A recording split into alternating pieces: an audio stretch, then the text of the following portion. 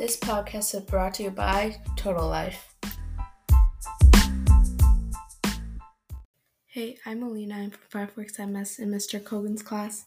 This week I'll be talking about what our society sometimes thinks is a problem: racial diversity. The diversity on people's race has been going on for so long in this world. People's judgment on diversity goes way back to the Native Americans and colonists who used to live in the U.S.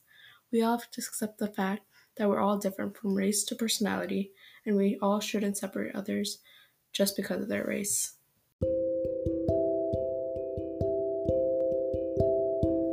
In communities around us, 66% of U.S. adults are satisfied with their community's diversity.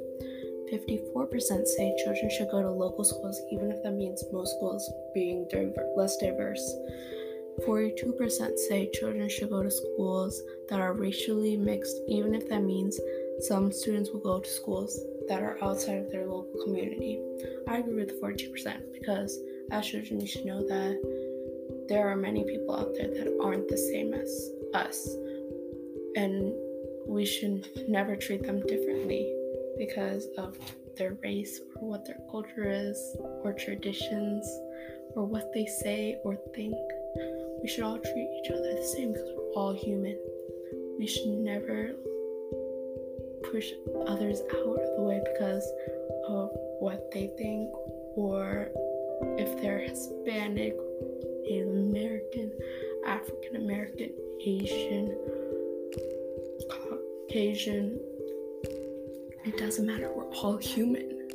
We should all treat each other the same because we all are same. We all think humanly because we're all human.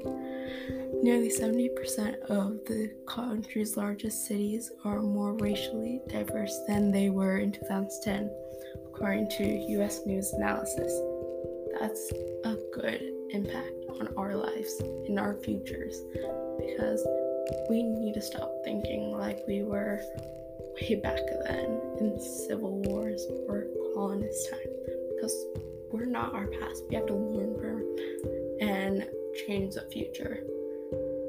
We should change the future and not think like our past, being rude and extremely rude to other people just because of their race. We should treat each other the same, and we should never push others away just because of their race.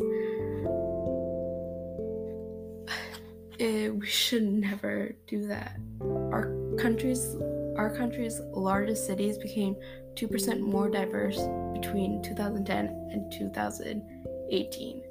That is huge and a great thing that's happening in our lives.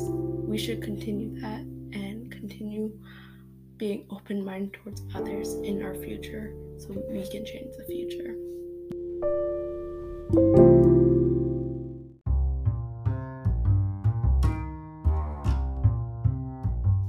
Thank you all for tuning in for this week's episode on racial diversity.